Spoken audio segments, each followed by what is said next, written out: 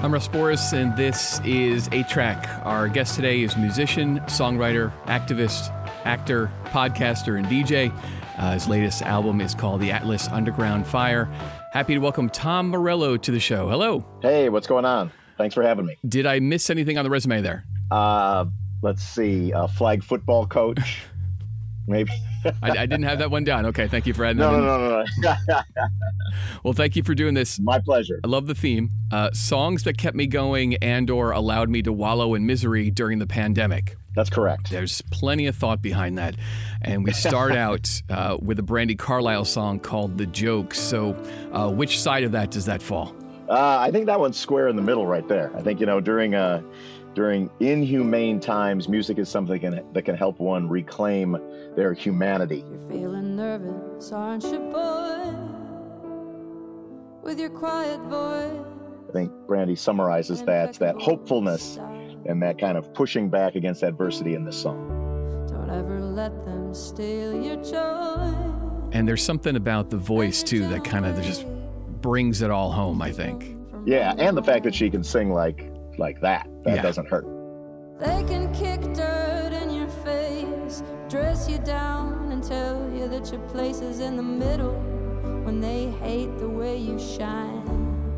It's very rare that people that can sing that well, for me anyway, people that really have that kind of really genuinely beautiful voice, I often don't believe what they're singing. Brandi's an exception to that rule. Let 'em laugh while they can. Let 'em spin. Let 'em scatter in the wind. I have been to the movies. I have seen it. And the jokes That's an interesting comment. So is it because maybe they're not always singing their own words?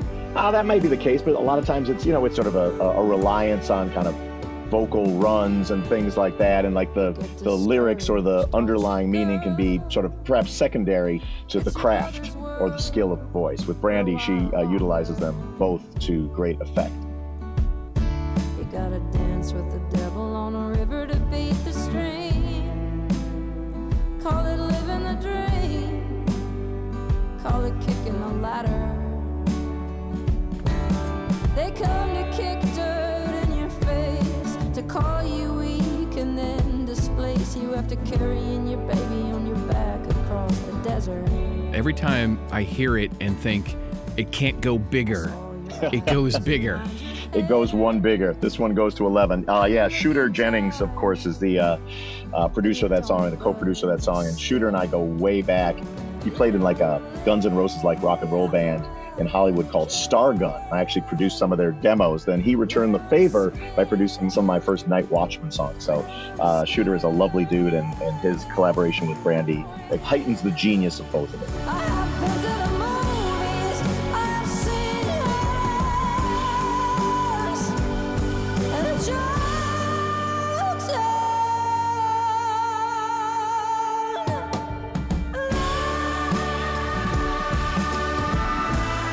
There's something, too, about the vocal where it just feels like it's bouncing off, like you're in a cavern or something, the way that she's able to sing. It's unreal. Yeah, it is unreal. It's a great performance, and she's just great. So from one really interesting songwriter to another, you have Steve Earle here. What's about this song? Because I think in terms of the Steve Earle catalog, you could point to 100 songs. So yes, why Devil Put the Coal in the Ground? Well, the devil put a coal in the ground. Devil put the coal in the ground. Buried it deep, it'll never be found. Devil put the coal in the ground. This is a Steve Earle song off of one of his most recent records about West Virginia coal miners. Now, Steve and I have a long history. We have been on the front lines with West Virginia coal miners and played at 100 different rallies and marches. But this was a record that I didn't discover until lockdown, where I could sort of go on my daily sanity hike. And I listened to this record over and over again. It just sort of reminded me that even during times when we're kind of separate and isolated, that it is it is solidarity that is at the root of what's best about humanity. And, and this, the Morellos were coal miners. My people were coal miners in central Illinois. So a song about sort of all the good and bad, the evil and hope that is the coal miner's life. I think he kind of gets that in this song. I love Steve. He's a great lyricist and a great dude. Devil with the coal in the ground. Send the double dog there, you're the bottom man down. Devil with the coal in the ground. So as soon as you hear this lyric, you're like, this is immediately speaking to you. Oh, absolutely, yeah. Steve's a great artist, and he and I are on the same side of the fence. And it's one of those songs that I kind of wish that I had written, but I'm glad that Steve did.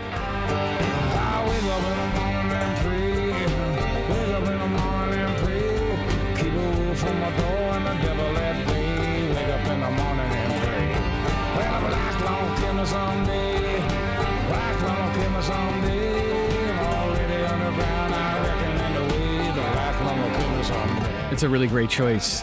It also reminds me of the record that Steve had put out, JT, for Justin Townes Earl, who had passed. Yeah. And he had done a live performance of Harlem River Blues. I think it was on Kimmel or something. At the very end, the performance is super powerful and emotional. And he just says, "See you when I get there, cowboy." And it's like the most gut-wrenching line to just see the father speak to his son in that way. And it's super powerful. Yeah. Steve goes powerful. Yeah. He knows one gear in that respect for sure. Yeah, he does know one gear.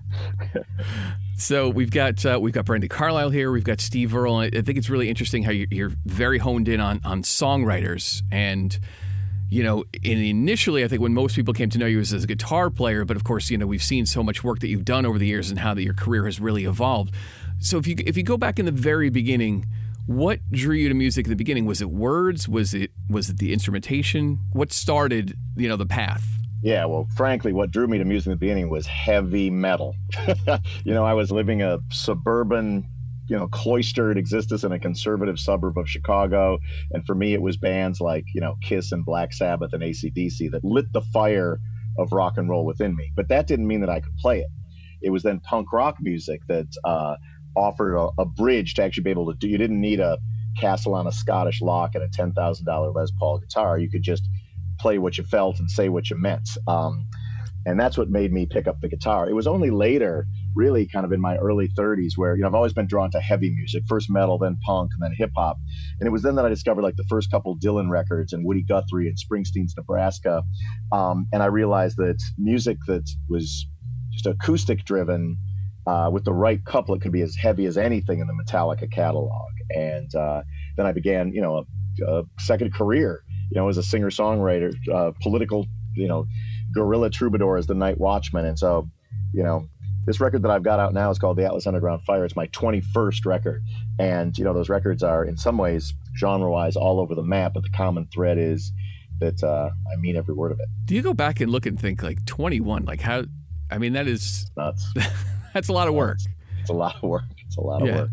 That's a far cry from the beginning and just, kind of checking out Sabbath riffs and AC/DC riffs and everything. Sure. And, and it's just the, I was in a band before Rage Against the Machine called Lockup, and we had a record deal, and, we had our grab at the brass ring and failed at that grab. And that was a band that kind of did everything that the record company asked of them, and we were trying to be famous and make albums, and surely the experts must know best. And, after one kind of truncated tour and a record that didn't sell, we were out on I was 27 years old, and that dream was dead, but I was still a musician. The dream of being a rock star, making albums was dead, but I was still a musician. On that day, I remember the day when that band disbanded, I just made myself a solemn vow. I was never going to play another note of music that I didn't believe in. And 20 records later, I've been sticking true to that. So you were able to just kind of rise up from that point, because there could be that moment of discouragement where you're thinking, I'm done. I'm going to give this up. No, I was done. I was done in the careerist aspect of it, 100%. I moved to Hollywood to be a famous guitar player, and that didn't work out. So, I just was I fortunately was able to meet Zach and Tim and Brad, who sort of like-minded folks who, made a kind of music that was totally foreign to radio or MTV, with a point of view that was totally foreign to anything that had ever sold an album before. And from that to Audio Slave to, my solo Night Watchman records to Prophets of Rage, it's just, I've dispensed with all commercial consideration or concern. I only make music that I love. It's probably why it feels so alive. I mean, that's the lesson right there. You know, like, I mean, I know people who play in very big bands in very big rooms who don't believe in the music that they play. And, you know, it's a good job, but that doesn't feel like the right way to live, you know? That's good advice for sure. All right, we're going to U2. Sure. So why does Love Is Blindness make this list? Well, first of all, U2 is one of those bands that plays in big rooms that absolutely believes in every word they sing and play. I'll tell you that as someone I've known those guys for a while. I chose Love Is Blindness because one of the things that was kind of keeping me sane during lockdown was doing my podcast, Maximum Firepower. And I had the pleasure of having The Edge, Mr. The Edge on that show. And do you have to refer to him as Mr. The Edge? No, he used to have boots that said Mr. The Edge on them, and I always teased him about them. But anyway, I chose Love Is Blindness off the Achtung Baby record. One, I chose the song because it's fresh in my mind from talking about it with The Edge. And two, as a guitarist, it's probably my favorite Edge performance.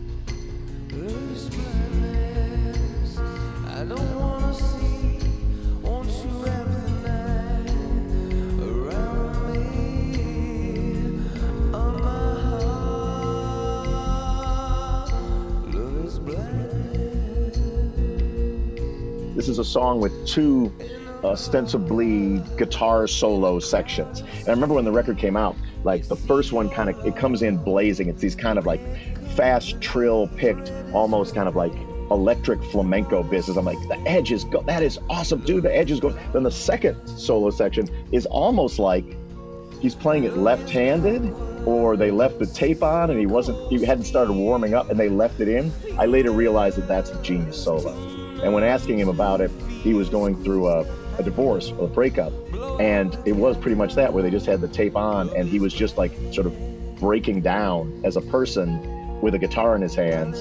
And it captured that beautiful moment. So when you hear this song, Solos 1 and Solo 2, check them out. See which is your favorite. That's amazing.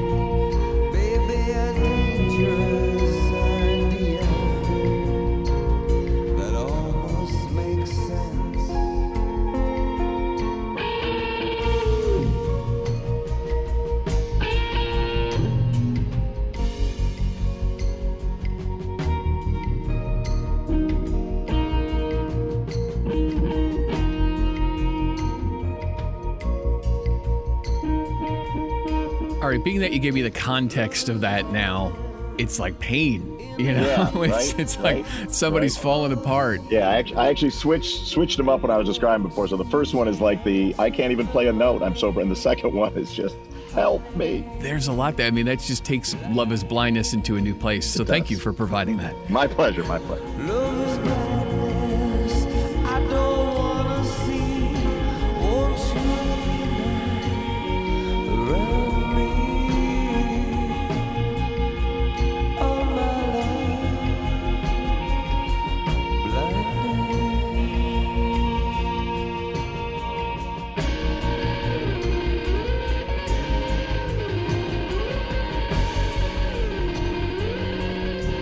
Tom Morello is our guest. It is 8-Track, and Tom's theme is songs that kept me going and or allowed me to wallow in misery during the pandemic. You mentioned earlier the Maximum Firepower podcast. And of course, you've got like 100 different jobs. So what's the premise behind the podcast? The premise behind the podcast was just one more thing to keep me from losing my effing mind during lockdown, quite frankly, And when I started doing the pod, first of all, I had no desire, like on my wish list of things to do in my life, being a podcaster was not one of them. And then when I did decide, I was like, I need to fill these days with more than, fixing plumbing and stuff. I assumed that all my podcasts would be these kind of well written out, thoroughly curated political treatises on, Guatemalan labor unions and this, that, and the other. And then, it's kind of the ennui and the sort of the weight of the plague made me just go, or it can be like me and my friends hanging out at the Rainbow, having a drink and talking about whatever's on our minds. So we decided we landed on that at the end. And it's been something that's been actually really fun to do and a way to catch up with people who I haven't been able to see in live.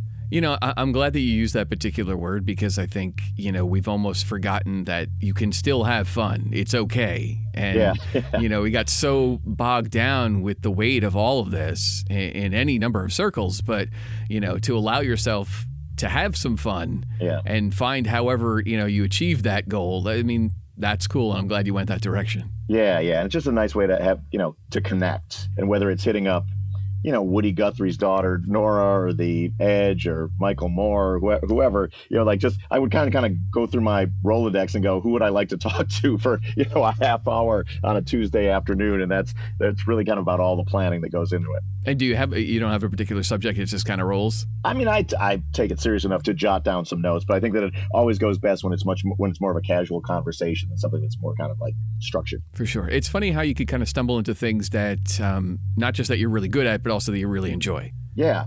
So that's very much been the case. All right, here's another songwriter. You could pick 500 different songs. Sure. So in the Dylan catalog, we land on Blind Willie McTell. This is my favorite Dylan song, and it speaks to the weight of this gentleman's poetic genius that this is a song that he disposed of. Now, other artists, if they had this one song in their entire career, would be lauded as one of the greats. This is one he just was, that one's not good enough for my record. Seen the arrow on the doorpost, saying this land is condemned, all the way from New Orleans to Jerusalem. It came on one of the bootleg albums, like jammed among another 60 kind of castaway songs. And I discovered it there and was just like, you gotta be kidding me. Where many martyrs fell, and I know no one can sing the blues like Blind Willie McTell. You can save yourself a college level American history course and just listen to this 4-minute song right here, and you'll get everything that you need to know. So what's interesting about that is the time frame on it, because that's the early 80s Dylan. I think that was supposed to be Infidels was the record. Mm-hmm. And I don't think that's necessarily looked at as like the strongest, time period in Dylan's career by critics and everything. But this is this epic piece that strangely was kind of put aside for a while. Them charcoal gypsy maidens can strut their feathers well. Yeah, well, I mean, no one can plumb the rhyme or reason of his decision-making process, but I'm just glad that the song did finally come out. Now, you had covered it a number of years ago for a tribute record. Yeah, for Amnesty International, a benefit record. See them big plantations burning, hear the cracking of the whips, smell that sweet magnolia blooming, see the ghost of slavery ship. So how do you approach something like that when you have this deep connection to this song, and not that you're going to, you're not going to be Bob Dylan in this. You're not trying to be Bob Dylan. Heavens no. You're trying to be you. So how do you approach bringing something new to it? Yeah, whenever I've approached cover songs, whether it's Dylan's Blind Willie McTell or Highway to Hell off my new record that I did with Springsteen and Eddie Vedder, I approach them irreverently. We already have that version by them. That's fantastic. And we can love that one forever. So I like to give it my own take. With that one, I just tried to sort of inhabit the dark story that he tells and use my, while he sings it in his very sort of powerful, needle-like, nasal voice, I use my rich milk chocolate baritone to convey the story. I also, in my version of the song, I played the guitar. I was mentioning, I thought that Edge guitar solo sounded like it was played left-handed. I literally played the guitar solo in that one left-handed. Had you done that before? No. So it's the take that's on. You'll hear if you check that one out. It's on the Amnesty International record, Blind Willie McTell by Moi. The guitar solo is played left-handed. Like Blind Willie McTell. Now, you have here songs that kept you going or allowed you to wallow. I'm not sure where this one falls. This next one, yeah. I lost my heart. PJ Harvey's Down by the Water is one of the coolest songs, but at the same time, there's a little bit of a sinister quality to it that makes you feel like somebody just snuck up behind me. Yeah, well spotted, yeah. And now I'm old. And now I holler. She'll never know First of all, I love PJ Harvey. She's really one of the few artists that like I'm just been intimidated by. Like, I remember running into her backstage at some festival show and just like timidly going up like, "Hi, I'm Tom Morello, nice to meet you," and then scurrying away quickly. I'm a huge fan of hers, and she's just a commanding songwriter, performer. This song is super creepy, and during times of trouble, I like to lean into troubled songs, and this certainly is one. Just like my daughter, I'll see her again. I get the parallel, and I think that she's an interesting choice for you because she's definitely one of those artists where she's going to embrace everything that she wants to do, and she's going to follow that to the nth degree. Yeah. I think there was a record that she had done a number of years ago, if I remember correctly. I think White Chalk was an album where she hadn't played piano before and then just played the whole record on piano. I love that. That sounds like the right idea. Yeah, risk-taking, left and right.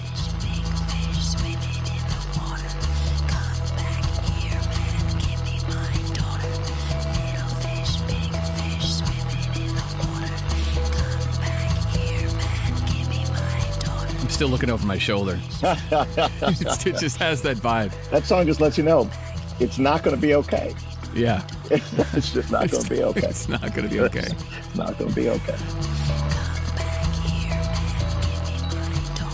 Tom, you have a radio show on Sirius XM called One Man Revolution that you've done for a number of years now. I do. Did you grow up like a big radio fan when you were a kid?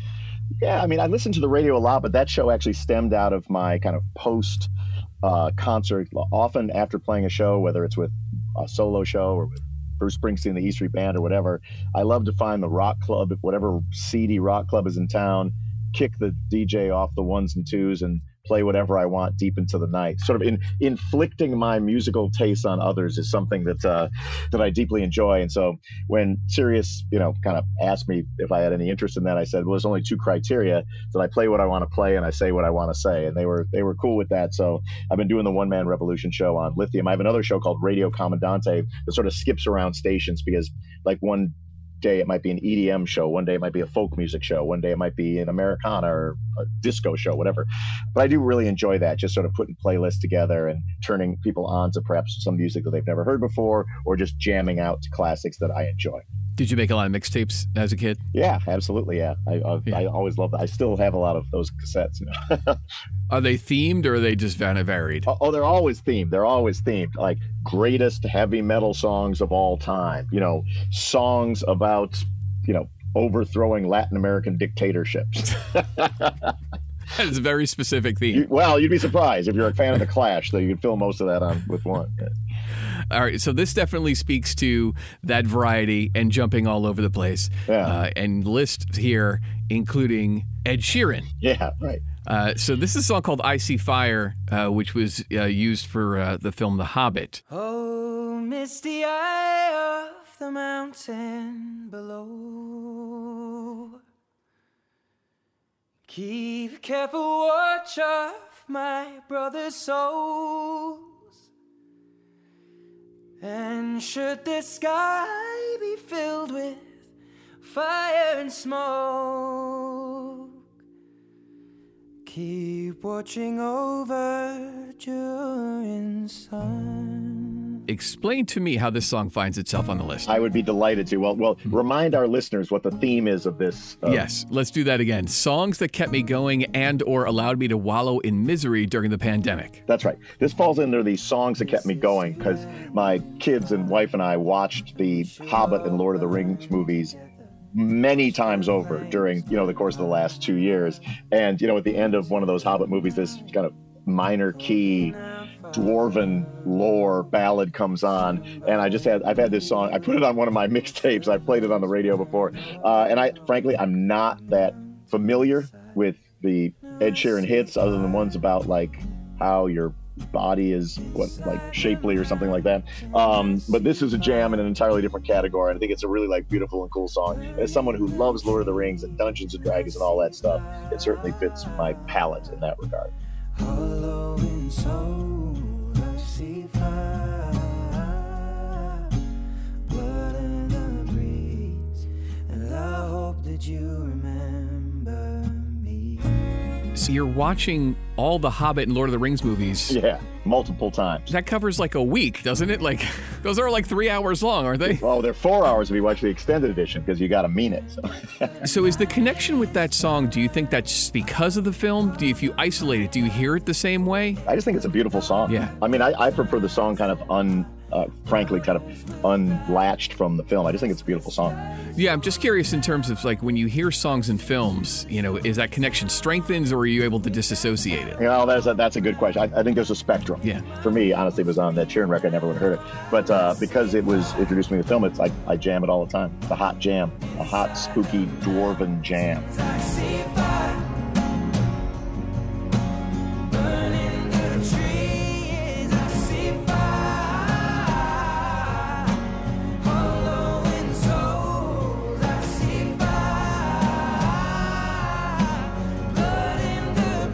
So is there going to be the Morello remix of that, where you throw some riffs on it? I don't know. I'm thinking maybe just now, perhaps I could lure Ed Sheeran into some riff, get some Sabbath riff. See if he could write one of his beautiful melodies about somebody's yoga body or something like that. So you clearly don't, you don't have a set of rules on how you go about, your That's musical correct. career. Yeah. So it's not out of the question. Yeah, that's what I was going to say. Like, I think, you're open to it. Ed could possibly It's not be out open of the to question. If he wants to write another dwarven, Dungeons and Dragons jam, I am ready, willing, and able. All right. I mean, hey, maybe we can start something going on here. It all started here. It all started here. So do you take that mindset into advice? Because I'm sure at some point in time, you come across an aspiring musician who just says, like, what do I need to do? You kind of lead them in that path, in that direction. Do your thing. Like, don't be afraid. Take the risks. Yeah. I mean, in this day and age, if you'd asked me in the height of the spandex hair metal 80s, I might have had a different answer for you. But I think that there is literally only one measure of success, when it comes to music and to the arts, is make sure that you love and believe in what you do. Then your success, whether you're playing to 3 people, in your basement or an arena with 30,000 people. If you don't have that, you literally don't have anything. So you start with that and then see where it takes you. I know that there are sort of perhaps more commercial or careerist ways to approach it. And if you get the right number of followers on the right social media platform or whatever, that may be a springboard to something that I don't. I may not be attuned to, but at this point, like I said, 21 records in, I'm just making music that I love. And if people are into it, that's fantastic. If they're not, there's the door. Well, there's something to be said about the trends that work. I mean, you mentioned the hair metal thing. I mean, there was the time, Sure. whatever, 91-ish, where Yes. It was all, Warrant and company, and then the next day it was Nirvana, and those bands were gone. It was like an instant where it changed. I mean, I saw that happen. I moved here and moved to Hollywood in '86, and it felt like it was something that was never going to go away. The Sunset Strip was packed 7 nights a week, 365 days a year with, aspirants from around the world. And then, with a grunge club, they were all swept away. There was like sort of one awkward 2-month period where all those spandex, aspiring bands put on flannel and thought maybe that they were going to be able to matriculate. And that didn't work out. Yeah, I think I remember seeing some interview where Janie Lane said they went into, the label, and last time they were there was, they were on the wall, and then they walked in and like it was an Alice in Chains record. Yeah, and it went from cherry pie to dirt, to man in a box, and they were like, ruh-roh. Yeah, things have quickly changed. Yeah, things have changed. So you have an interesting artist here in the sense that I think, in the very beginnings for Conor Oberst as Bright Eyes was sort of like the next, kind of young darling songwriter, an indie guy, and has really built an impressive career over the years. So this is a relatively newer song called Gossamer Thin. What's it about this one for you? I'm a huge fan of Conor. He's one of my favorite songwriters ever. And couplet for couplet, he can go toe-to-toe with some of the real greats. And his music, sort of the honesty and the brilliance of his poetry is, I found it sustaining. Rings round his eyes, tracks down his arm. His fans are confused and his friends are alarmed. His wife doesn't talk, hates when he's gone. Counts every skirt in his new entourage, and they're all gossamer thin, left of the dial, bohemian. He's become a friend, and we've had adventures around the globe. And I love that guy very much. And this song, Gossamer Thin, off the record Ruminations, it's a really stripped down sort of piano, acoustic guitar record. And this song is indicative of the theme of the record. I called him up afterwards. He's like, dude, are you okay? Because it sounds like you're not okay. He's like, I'm sometimes not okay. I'm like, I feel that. She likes the new pope. She's not scared of hell. They meet once a week at a secret motel. She kisses his neck. She plays with his hair.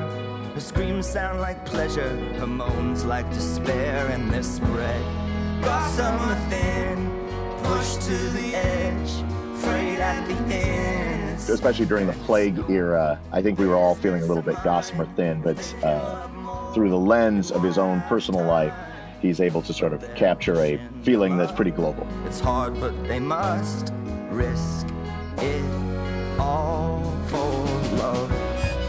Gossamer Thin and Conor Oberst here on 8-Track. Tom Morello is our guest. Thank you so much for doing this. This has been super fun. We do have another pick here, and I think it's interesting. We probably hadn't really gone here to this extent until now. It almost feels like it was we were building to this song. Yes. I thought it was time to finish strong. Was it Cesar Chavez? Maybe it was Dorothy Day. All right, so this is Anne Feeney and Have You Been to Jail for Justice? Talk about this song, if you could. She was a lifelong, rabble-rousing, union-supporting, picket line troubadour. If you've been to jail for justice, you're in good company. If there was a barricade or a picket line, she was playing songs on it. And she was just someone who was very inspirational in her life and in her songwriting. She passed away, and so I wanted to play this one for her. Have you sung a song for freedom or marched that picket line? Have you been to jail for justice? Oh, you're a friend of mine. Have you ever gone to jail for justice? I'll tell you a quick and funny story. I do sort of a May Day presentation at my kids' school, and when my youngest was in kindergarten, I played Woody Guthrie's This Land Is Your Land. I talk about unions and sort of my own kind of coal miner family background and how they got to spend more time to play with their kids because they had, et cetera, et cetera. And sometimes they even had to go to jail for, what they believed in. And one of the little kids says, well, have you ever gone to jail? And now here I am in my school kindergarten. I'm like, I'm not going to lie to him. So I'm like, yeah. And another kid asks, how many times? And I'm like, have you been to jail for justice? And I'm like, well, 5 times, and then the teacher interjects and people like Martin Luther King went to jail many times, this, that, and the other. But for the next 2 months at school, I had all these parents eyeballing me in the hallway, like their kids are going to school with there's a convict loose in the hallway, but an unreformed one, they suspected, and they were correct. Now the law's supposed to serve us. But Anne Feeney lived her life fighting for social justice, and just a great songwriter. This is an anthemic song that if you haven't heard it before, hopefully you'll turn somebody else onto it. And I'd like to send this one out to all of my union brothers and sisters who are on. There's a lot of strikes going on in the country right now, and this is in solidarity to all of them. Have you been to jail for justice? I want to shake your hand. Sitting in and lying down are ways to take a stand. Have you sung a song for freedom or marched that picket line? Have you been to jail for justice? Will you go to jail for justice? Have you been to jail for justice? Oh, you're a friend of mine. Anne Feeney and Have You Been to Jail for Justice, a closing 8-track pick from Tom Morello. Next week, our 8 songs do some time traveling, as chosen by Adia Victoria. 8-Track is engineered by Jim O'Hara and produced by Sarah Wardrop, with theme music by Caroline Rose. Subscribe, listen, and learn more at 8trackpod.com. I'm Russ Boris for WFUV in New York.